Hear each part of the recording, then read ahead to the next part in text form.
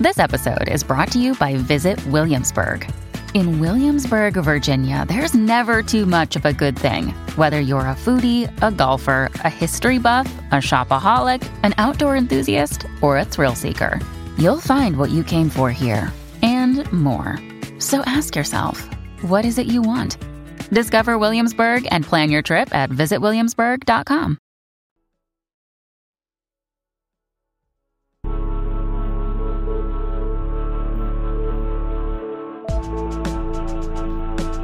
I'm Tanner Olson, and this is the Walk a Little Slower podcast.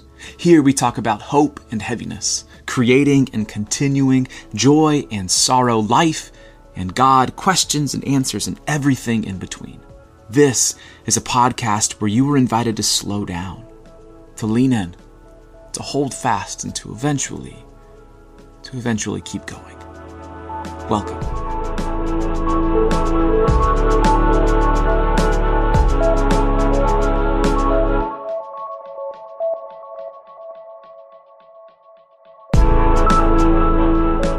Welcome back to another episode of the Walk a Little Slower podcast. I'm just happy to be here, and I'm just happy that you are here. As always, thank you for joining me for these episodes. It really does mean the world. I'm excited to share today's episode with you. I'm joined by guest Sara Billups. Sara is a Seattle-based writer and cultural commentator whose work has appeared in the New York Times. Ever heard of it? Christianity Today, and more. Her first book, Orphaned Believers, follows the journey of a generation raised in the 80s and 90s of evangelicalism, reckoning with the tradition that raised them and searching for a new way to participate in the story of God. And that's what we're talking about today. Her incredible book, Orphaned Believers. So without any more waiting, here is my conversation with author and writer, Sara Billups.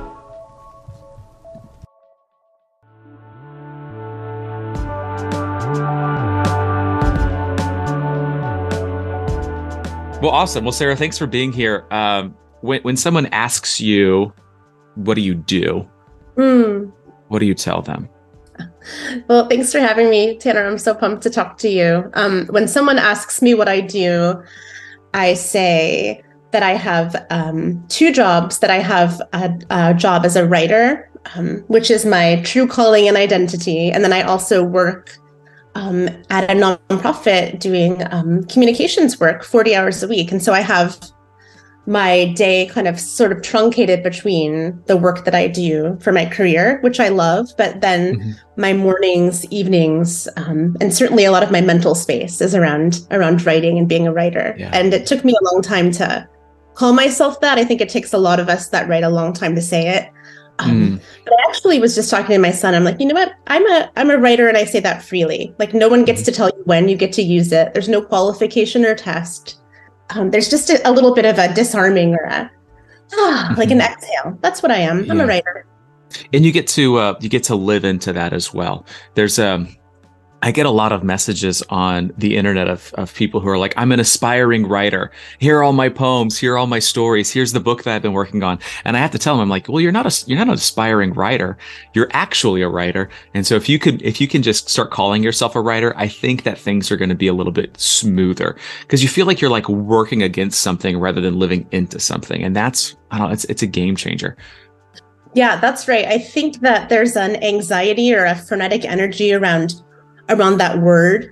And you're right. I think that when someone will frame something, I'm an aspiring writer, what I'm thinking is you need to start calling yourself a writer. Get past it, like move past it. And then pretty quickly there's a liberation that comes when you just take that name. Yeah. I've been writing for about 10 years. And for a long time, I thought, well, I have to earn the title of poet. Like I have to earn the title. Like I have to do something. And like, you can't just be like this person who doesn't write poetry, call yourself a poet. Like that's not like you like, but I was actively writing poetry and pursuing it. And I was just like, you know what, maybe I am this. Like I just am. It's not like an astronaut. Like I can't call myself an astronaut. Somebody else has to like certify me to become an astronaut, but anybody can just become a poet. You know, it's like, there you are. You're writing poetry. You're a poet. Totally. There's no qualification. Yeah. There's no like screening test. There's not any aptitude pieces. Yeah, yeah. Well, I've been following your work for a couple of months now, and I've really been enjoying it. Your writing it's honest and it's hopeful, it's bold, but it's also really inviting. Before we talk about your writing, I want to talk about your Instagram bio. Thank you. It says in your Instagram bio, courage to pursue a resilient faith. And Hmm.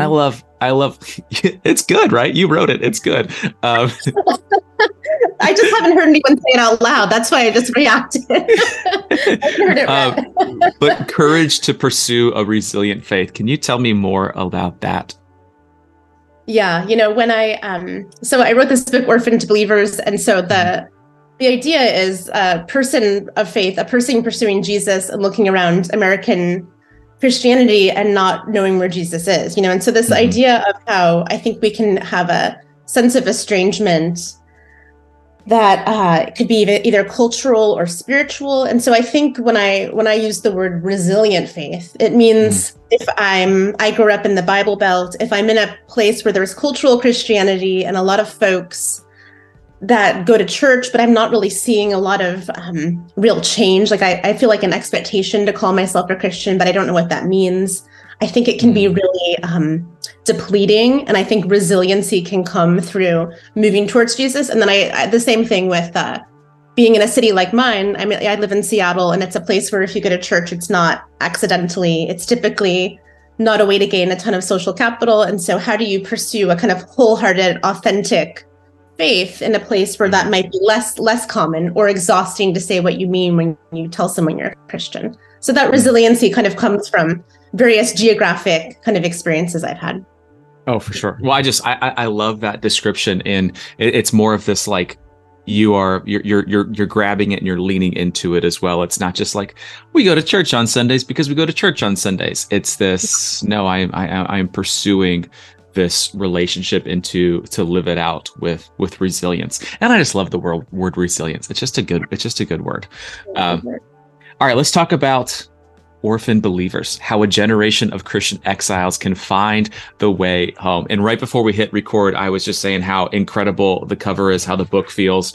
Now this is a podcast, so people aren't seeing us right now, but if you find the book on Amazon, you're just going to love the cover. It's red. It's beautiful. And there's a couple of like a stack of Polaroids on the center of the cover, with one of them being like a cassette tape or like a old phone record tape, like hold open. Tell me about the cover, how it came to be. Yeah, the cover went through many iterations. The folks at Baker are lovely and patient with my trying to get at this. So the book talks about coming up in the 80s and 90s. It's kind of looking back to when I was a kid to try to uncover some of the pieces in culture wars and in my own story with my dad that kind of led to where I am and where our culture is today. And so I wanted to figure out how to have a healthy nod to kind of throwback 90s, 80s, 90s era kind of cultural relics. So like the mixtape, but not in a way that felt in any way hokey. That's the word that comes to mind, or, just sort of like a eye-rolling exaggeration. But I think that the unspooling of the tape, certainly I'm trying to get at a kind of longing or trying to kind of understand how we've all become, I think many of us have become spiritually disoriented, or there's been a little bit of an unraveling or an ungrounding, a decentering. And so I think that the image gets at that. Now, Tanner, that might be very aspirational, and maybe folks will just see a tape. But that's my deep hope that some folks will pick up on that. And I think that's kind of what you're sensing. No, I definitely see that. I always, I think artists and creatives are like, well, I don't want to explain what this means. I want you to interpret it for what you want it to be. But sometimes I'm like, yeah, but I also want to know why you did what you did or why you picked. Like, one of my favorite parts about going to concerts is hearing the musicians talk about the song before they play the song. I want to know the story behind it. I want to know, why did you make this decision? Why did you pick red? Why did you pick this? Like, what is everything behind it, and why does it mean so much more to you? I was at a songwriting conference the other day. I'm not a songwriter, but I went because I was just like, this is going to be great. And one of the artists there was talking about one of her songs. And as she was talking about it, the song just changed for me completely because of why she wrote it and what she had in Okay. mind when she was writing it. And it doesn't change the song for me. It just like helps it. It adds something to it, creates some depth around it. So that's good. I see that when I look at your cover now. Like I see the nod, I see the looking back, and I also see like it's a little bit faded. I don't know. Yeah. It's great. Something else I would just say really quick. You mentioned the color. I think that as a woman writing in a kind of faith-based writing space, I think that throughout the way I've had to be really clear that I'm writing to like all generations, all genders. Like I'm not just trying to reach women. And I think that a lot of times when a woman writes something in a faith-based space, we kind of bucket in our minds to kind of this self-help thing. And so it was really important to me to have a bold, kind of clear, sort of gender neutral, kind of color to make sure it was clear that this is more of a sort of journalistic piece and a little less about belonging, but more about a kind of cultural exploration of what happened. And I think that there's a lot of encouragement there, but it is certainly not just about kind of inner work, but about cultural understanding and seeing how we fit into those pieces. Yeah, because the book, it's for everybody, but your main focus on this book, it seems to be for Christians, for followers of Jesus who grew up in the 80s and in the 90s, right? Yeah. In the early part of the book, you say that that orphaned believers seek to answer the question, what happened to a generation of Christians who grew up in the church but are left weary and wandering? And I love those two words, the weary and the wandering. They're very poetic, but they also see a lot of different people. I think a lot of people feel very weary and feel like they're just kind of wandering and looking for home. So how does all of this play out in Orphaned Believers? Yeah, the weariness, I don't know anybody that would not talk about being deeply tired, going through some kind of grief, if it's anticipatory or actually losing someone because of COVID. There were just so many waves that hit us. If we were just standing on the shore thinking about everything that happened over the past few years, the election, all of the brokenness and difference politically and socially that we have in the church, and then just thinking about church scandals and the way that the murder of George Floyd played out. I mean, I feel like everyone knows the list because we've all lived through it, and so we're all tired, and we're all tired for good reason. And if you're not tired, that is a grace and a beautiful thing, and we need you to be strong for us, But so we're tired, and then I think that we're all looking around for some kind of anchor or Ebenezer, some kind of rock or got something to hold on to. I was just I was in the UK. I'm a part of this writing program at Western Seminary called The Sacred Art of Writing that Wing Collier's doing at the Peterson Center, and we went over to the UK for a literary tour. We went to the Holy Island, to Lindisfarne, after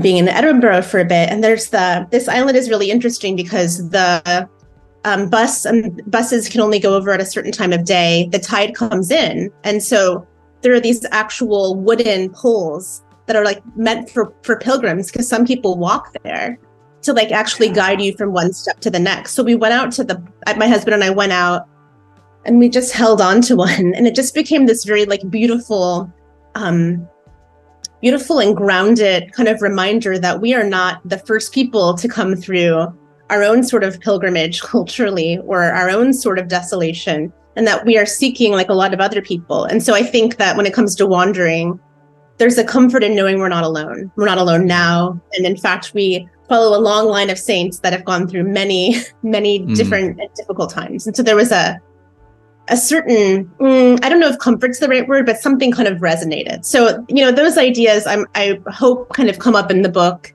I think that it's important to rise up everything that's been wrong, to bring the truth to light, but not to do that to burn it down, but to bring us back around to goodness and faith and to God. And so I tried to walk us out, but also kind of bring us to a destination. So I tried to end with hope, because I really do feel hopeful in spite of our weary wandering.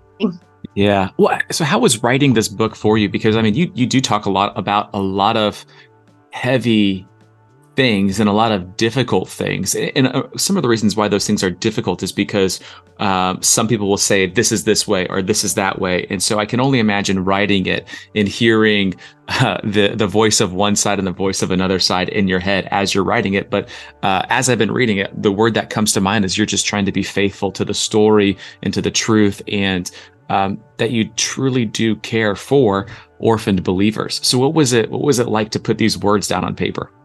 Yeah, it was physical. The actual process was exhausting in a really interesting way. The way that my body, and I think that writers feel this sometimes, the way that my body felt, I would research for a little while, I'd write for maybe an hour, then I would just lay down next to my desk with my face against the carpet and I would sleep for like half an hour. Like my body almost was responding with my mind being kind of maxed out. And so it was an interesting physical experience that I did not expect. And I've been writing for a while and I've never experienced. And so I can look at different parts of the book and remember where I was when I wrote a certain section, or what the weather was, what season it was. There's just it was a very visceral process. And I think the other thing I'd say about the process of writing it is there's a real intimidation when it's your first book and someone's taking a chance on you and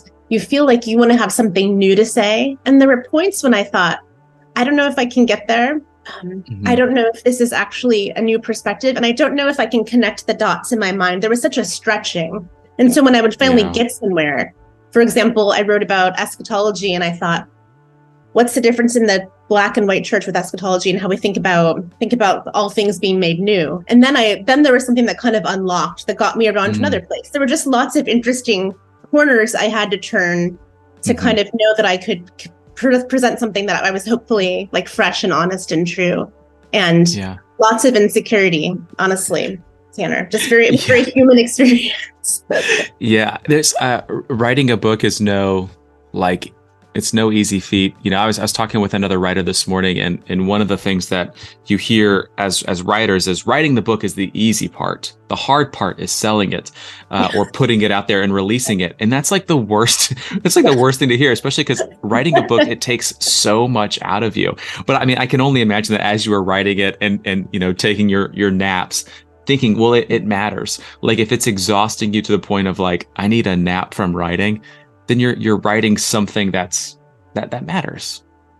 Yeah, I hope so. You know, I think that's an interesting thing that your friend said, because I think they're both seriously hard, you know, especially if I think a lot of writers are introverted, or I'm certainly more confident or comfortable using words on paper than I am saying them in front of people. And so I think that when you have to then put a marketing hat on, you move out of the writing phase with its own peculiar kind of postures and, I don't know, twists and turns. Then you put on this marketing hat where you're sort of talking about the book and the world. It's a very different kind of muscle to stretch and to work. It's a different part of your brain. So I think all parts of writers are challenged with publishing, you know. Well, how did you get started writing? I think one of the things that I like doing on this podcast is talking about the things that writers have created. But I think a lot of times people are hesitant to jump in or to move forward with the dream that they have. And so hearing kind of the backstory from other people who are like, I've written a book. We're like, well, what happened before you got there? So how did you get started as a writer? Yeah. I think sometimes people write books if they are, you know, like maybe a pastor that has a sermon series that could translate to paper, or doing podcasts primarily, or speaking. Like some of us write books for different reasons, but like for me, I feel like writing is the thing that I am called to do, the thing I can do. I don't think that the book could have been a different kind of format. And so I just knew that if I was ever going to write a book, it would be immensely hard, but also the one thing I'd always kind of longed for. And so, you know, I wrote as a kid, always writing poetry, pretty bad poetry, studied creative writing in undergrad and started workshopping stuff. And then I got to the point where I moved to Seattle about 20 years ago and started writing for work. So I was writing more sort of journalistic pieces. I was at one point editing a news website and writing up to 6 articles a day. I was pumping out content like a machine, and it was incredibly draining. And so for most of my 30s, I was in grad school, I was having kids, I was writing content. And so I really put creative work away because I just didn't have capacity. And the professional stuff really flooded my interest in writing creatively. I was just tired, And so then it wasn't until, and the other thing I'd say is that in Seattle, I got very good at truncating, kind of going to church on Sunday and talking about that with my kind of alt weekly life, where I was having this really amazing and fun career doing content, but it felt a little truncated. I didn't feel like I was really able to bring my full self to my writing. Around 2016, when Trump came on the scene, I began to realize I have something to say. I was in my late 30s then. I'm now in my early to mid 40s. And I just thought, I've been around long enough. I've seen my faith go through ups and downs, including a long time in a spiritual desert. I just think that I have something to write about when it comes to believing in God today. And I did that privately for a couple of years. But honestly, Tanner, I had a lot of fear about sharing that publicly because my whole identity had been publicly about very different things professionally. And so I started writing publicly in 2018, kind of got over it. But it was a pretty scary time because I wondered if I'd be rejected by peers or coworkers. It was a really interesting thing because I realized quickly everyone is lovely and celebratory and really very kind and so very gracious. And so that's when I started to really think, how do I grow on Instagram? How do I show up publicly in a way that's not gross? Yeah. The hard turn of I love to write. Right now, how do I do things on the internet? How do I do it online? I know it's so hard. And then I had this idea for Orphaned Believers. I woke up spring of the pandemic, 2020, and thought it was like coming out of the water. I actually felt like I was asleep, and then I just woke up and I thought, I've got it. And I just got out a bunch of index cards and got on the floor and started. And so that began this whole book process.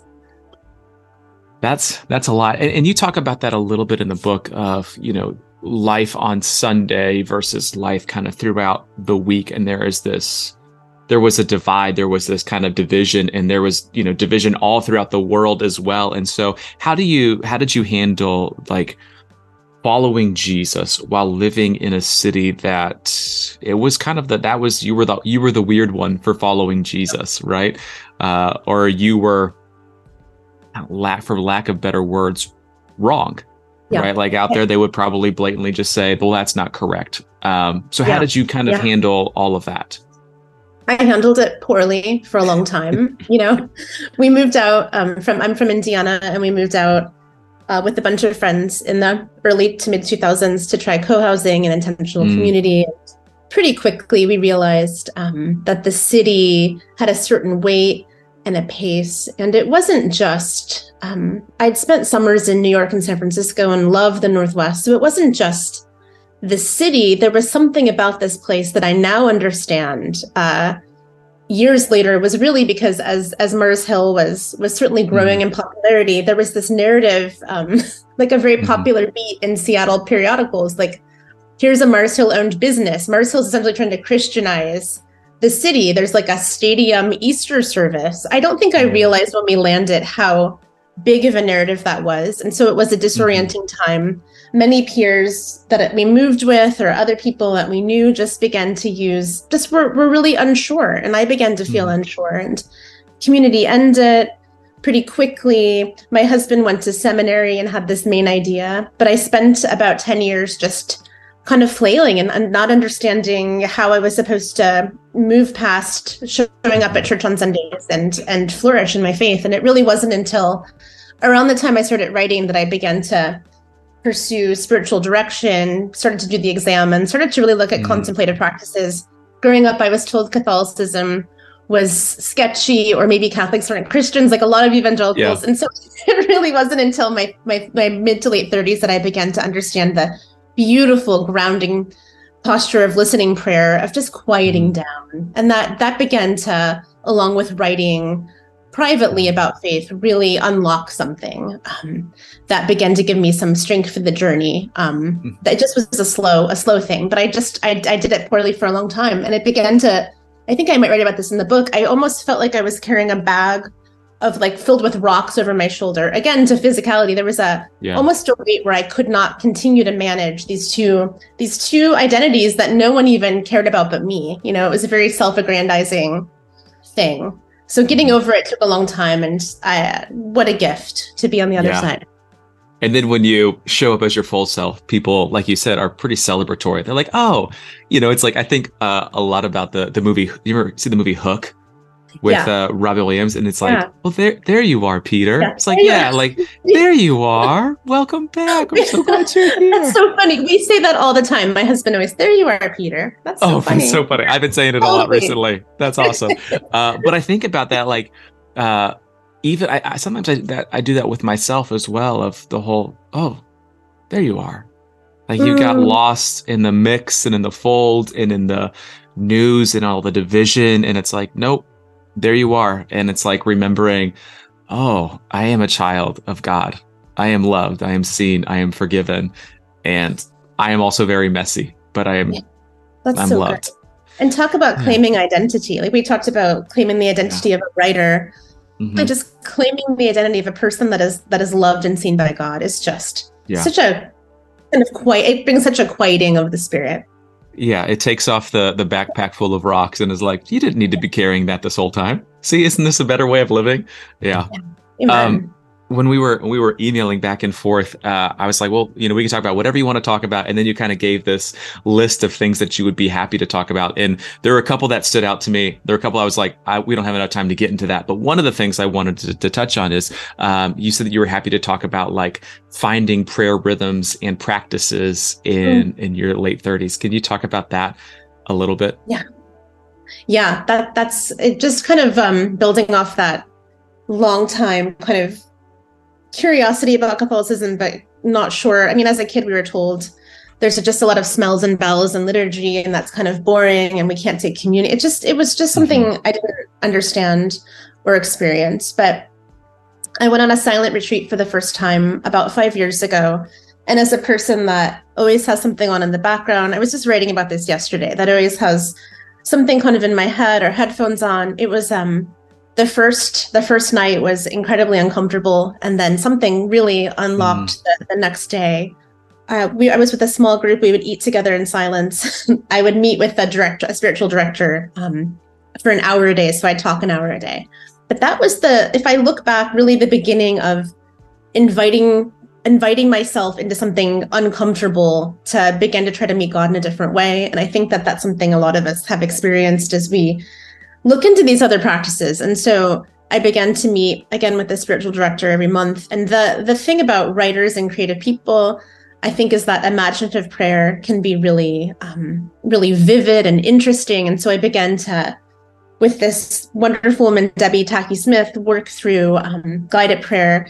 We would sometimes do prayers of the heart where we would just, sit in silence, and she'd say, imagine your heart as a series of rooms and doors. Where are you? Where is Jesus? Talk about this room. And just the images and the kind of powerful new way that I was able to see Jesus and where I was in relation to him. He's outside of the room. He's in the corner now. It was just really cool. And so I think if we're creative, exploring those kinds of practices can be wonderful. And then the other thing that changed in my 30s is the way that I prayed was typically a laundry list of what was wrong. And now I typically sit in silence in the mornings and just try to listen. I look around, I spend more time outside. It's just a more grounded pace. And so I think that prayer now has become about more listening than talking. I still do plenty, but the way that I think I prayed growing up as an evangelical kid was just very, am I okay?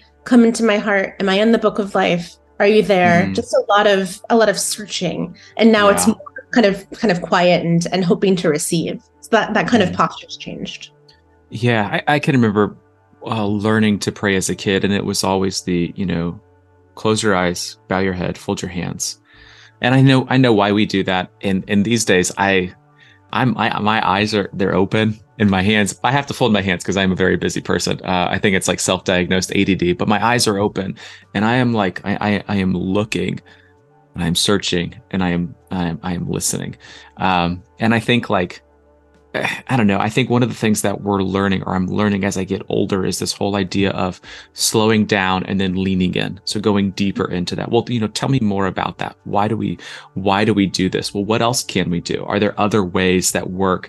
And there's also like, you think about like classrooms and learning styles. I was awful with lectures, but if like a teacher were to sit down next to me and tell me like what we were learning, I would remember it for the rest of my life because it was more relational, right? And so I think like, taking that and applying that to prayer as well.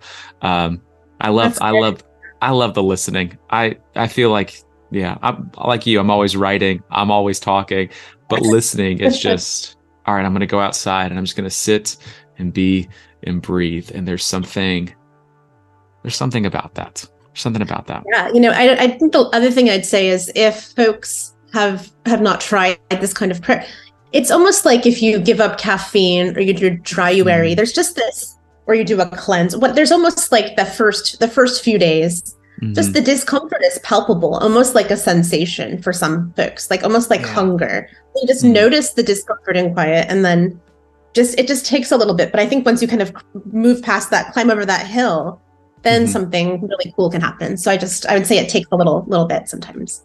Yeah, and that there's not really a wrong way to pray.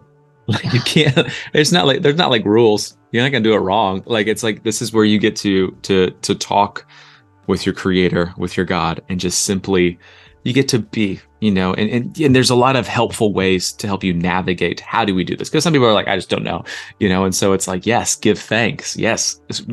Requests, all this kind of stuff. But yeah, it is. And I think the more that we talk about it, the less intimidating it might be for others, right? And I think your book really does this too. Is it talks about some hard things. There's some things that maybe we don't often talk about, but by talking about it and by bringing it up, we begin to see, like you said earlier, like we're not alone in this, and that's okay. That's right.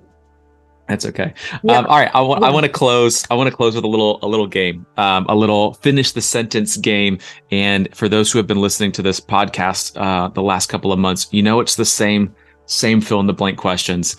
If there's others that I need to be doing, let me know. I would love that. But these are my favorite. So, are you ready, Sara? I just took another swig of coffee. I'm getting myself in the right headspace. Let's try it. Yeah. All right. The perfect breakfast is avocado toast. Oh, I'm not a millennial, but it sounded like it. No, it's really good. That's a good. Are you like avocado toast with coffee? 100%. Do you have like a perfect kind of coffee? Well, Tanner, that's a whole conversation. My husband's a coffee professional, so we have a whole thing. And you all are in Seattle, where like there is. It's such a cliche. Yes. No, I live in Nashville. There are people who are like, there's no wrong way to pray, but there is a wrong way to make coffee. Right? That's I tend to agree. All right. Here is what I know about heaven. It is a place of rest. That's good. Which I think means that, wait, am I not supposed to say anything else? No, you can say whatever you want. This is a podcast. You're supposed to say a lot. Which I think is an indication of my own internal need to rest. Maybe more than heaven. I think I just projected my own state of my soul, but that is what came to mind. I think a little bit of both can also be true in that answer. Right. When I wake up tomorrow, I don't want to say it. I'll do the Peloton. Look, this is the thing. I've had a lot of judgment in my heart about Peloton. It's been a whole thing. I roll my eyes. I feel like it's a cultural marker of someone I do not want to be. But what happened is I went to a hotel in Austin. They had one. I tried it and I was like dying. I was like drenched with sweat. I looked online. You can rent them. You don't have to buy. They bring them and they take them away. So I said to my husband, I think we should try it. And he's like, that's really strange. But I'm pretty into it. I am. So and you're still using it. Like it hasn't turned into like a coat rack, right? I've only had it for a week. And I already regret telling you because I'm already not liking that I set it up. I don't want to tell people. I've got shame. So maybe it's good we're talking about it. But yeah, this is a safe place. I'm sure people listening to this have a Peloton. You're doing great, but it's also like, if it works for you, it works for you. It's not, for some people, it's a sign of social status. Like, I've got a Peloton, but like, they don't use it, and they don't use it. But you're like, I don't want to tell you this, but I do use it. I feel like since it's rented, then that makes it okay, right? Whatever, that's ridiculous. But my friend the other day said, you told me that, she's like, I didn't want to judge you, but I'm judging you. I'm like, I'm judging myself. So I need to work it out, but it's okay. Anyways, I'm feeling pretty energized because of it. So I'm going to just keep riding it, and they can always take it away.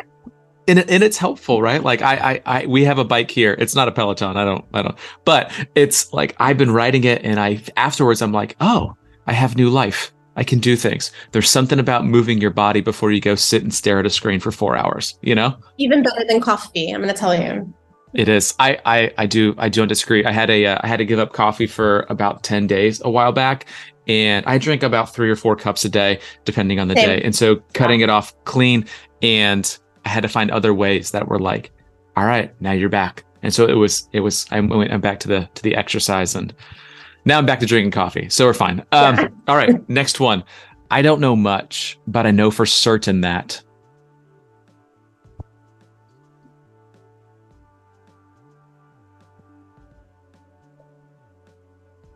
That the days will get longer, that it'll get better. I just looked outside because I was talking to my son on the way to school this morning. He said something I didn't know that I was feeling like gloomy, or until the season changed. Because just now in Seattle, you look outside, everything's in bloom. The light's longer. In the winter, it gets dark at 4. It stays light till almost 8 now. In the summer, it's almost 11 because we're so far north. And so I think that is something that I know, that like the light will bring some kind of consolation, that even on the darkest day of the year, we're moving towards something better. And of course, there's some metaphor for God in there. Yes. Yeah. No, I can relate to your son. I just wrote something the other day about how I'm like unbeatable when the sun is out.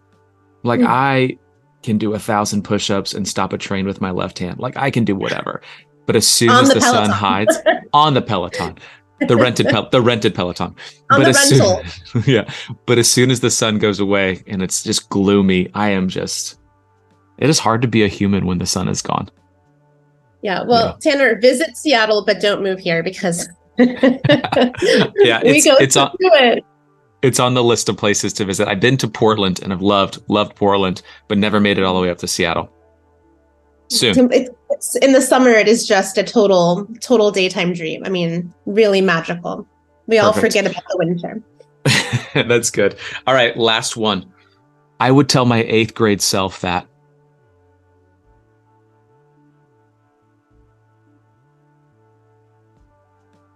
You're a writer. That's what I would say, because I started writing in 5th grade, and it took me until I was. Do you want to know? I mean, I wrote an op-ed a few years ago for a well-known publication, and the byline said, "Miss Billups is a writer."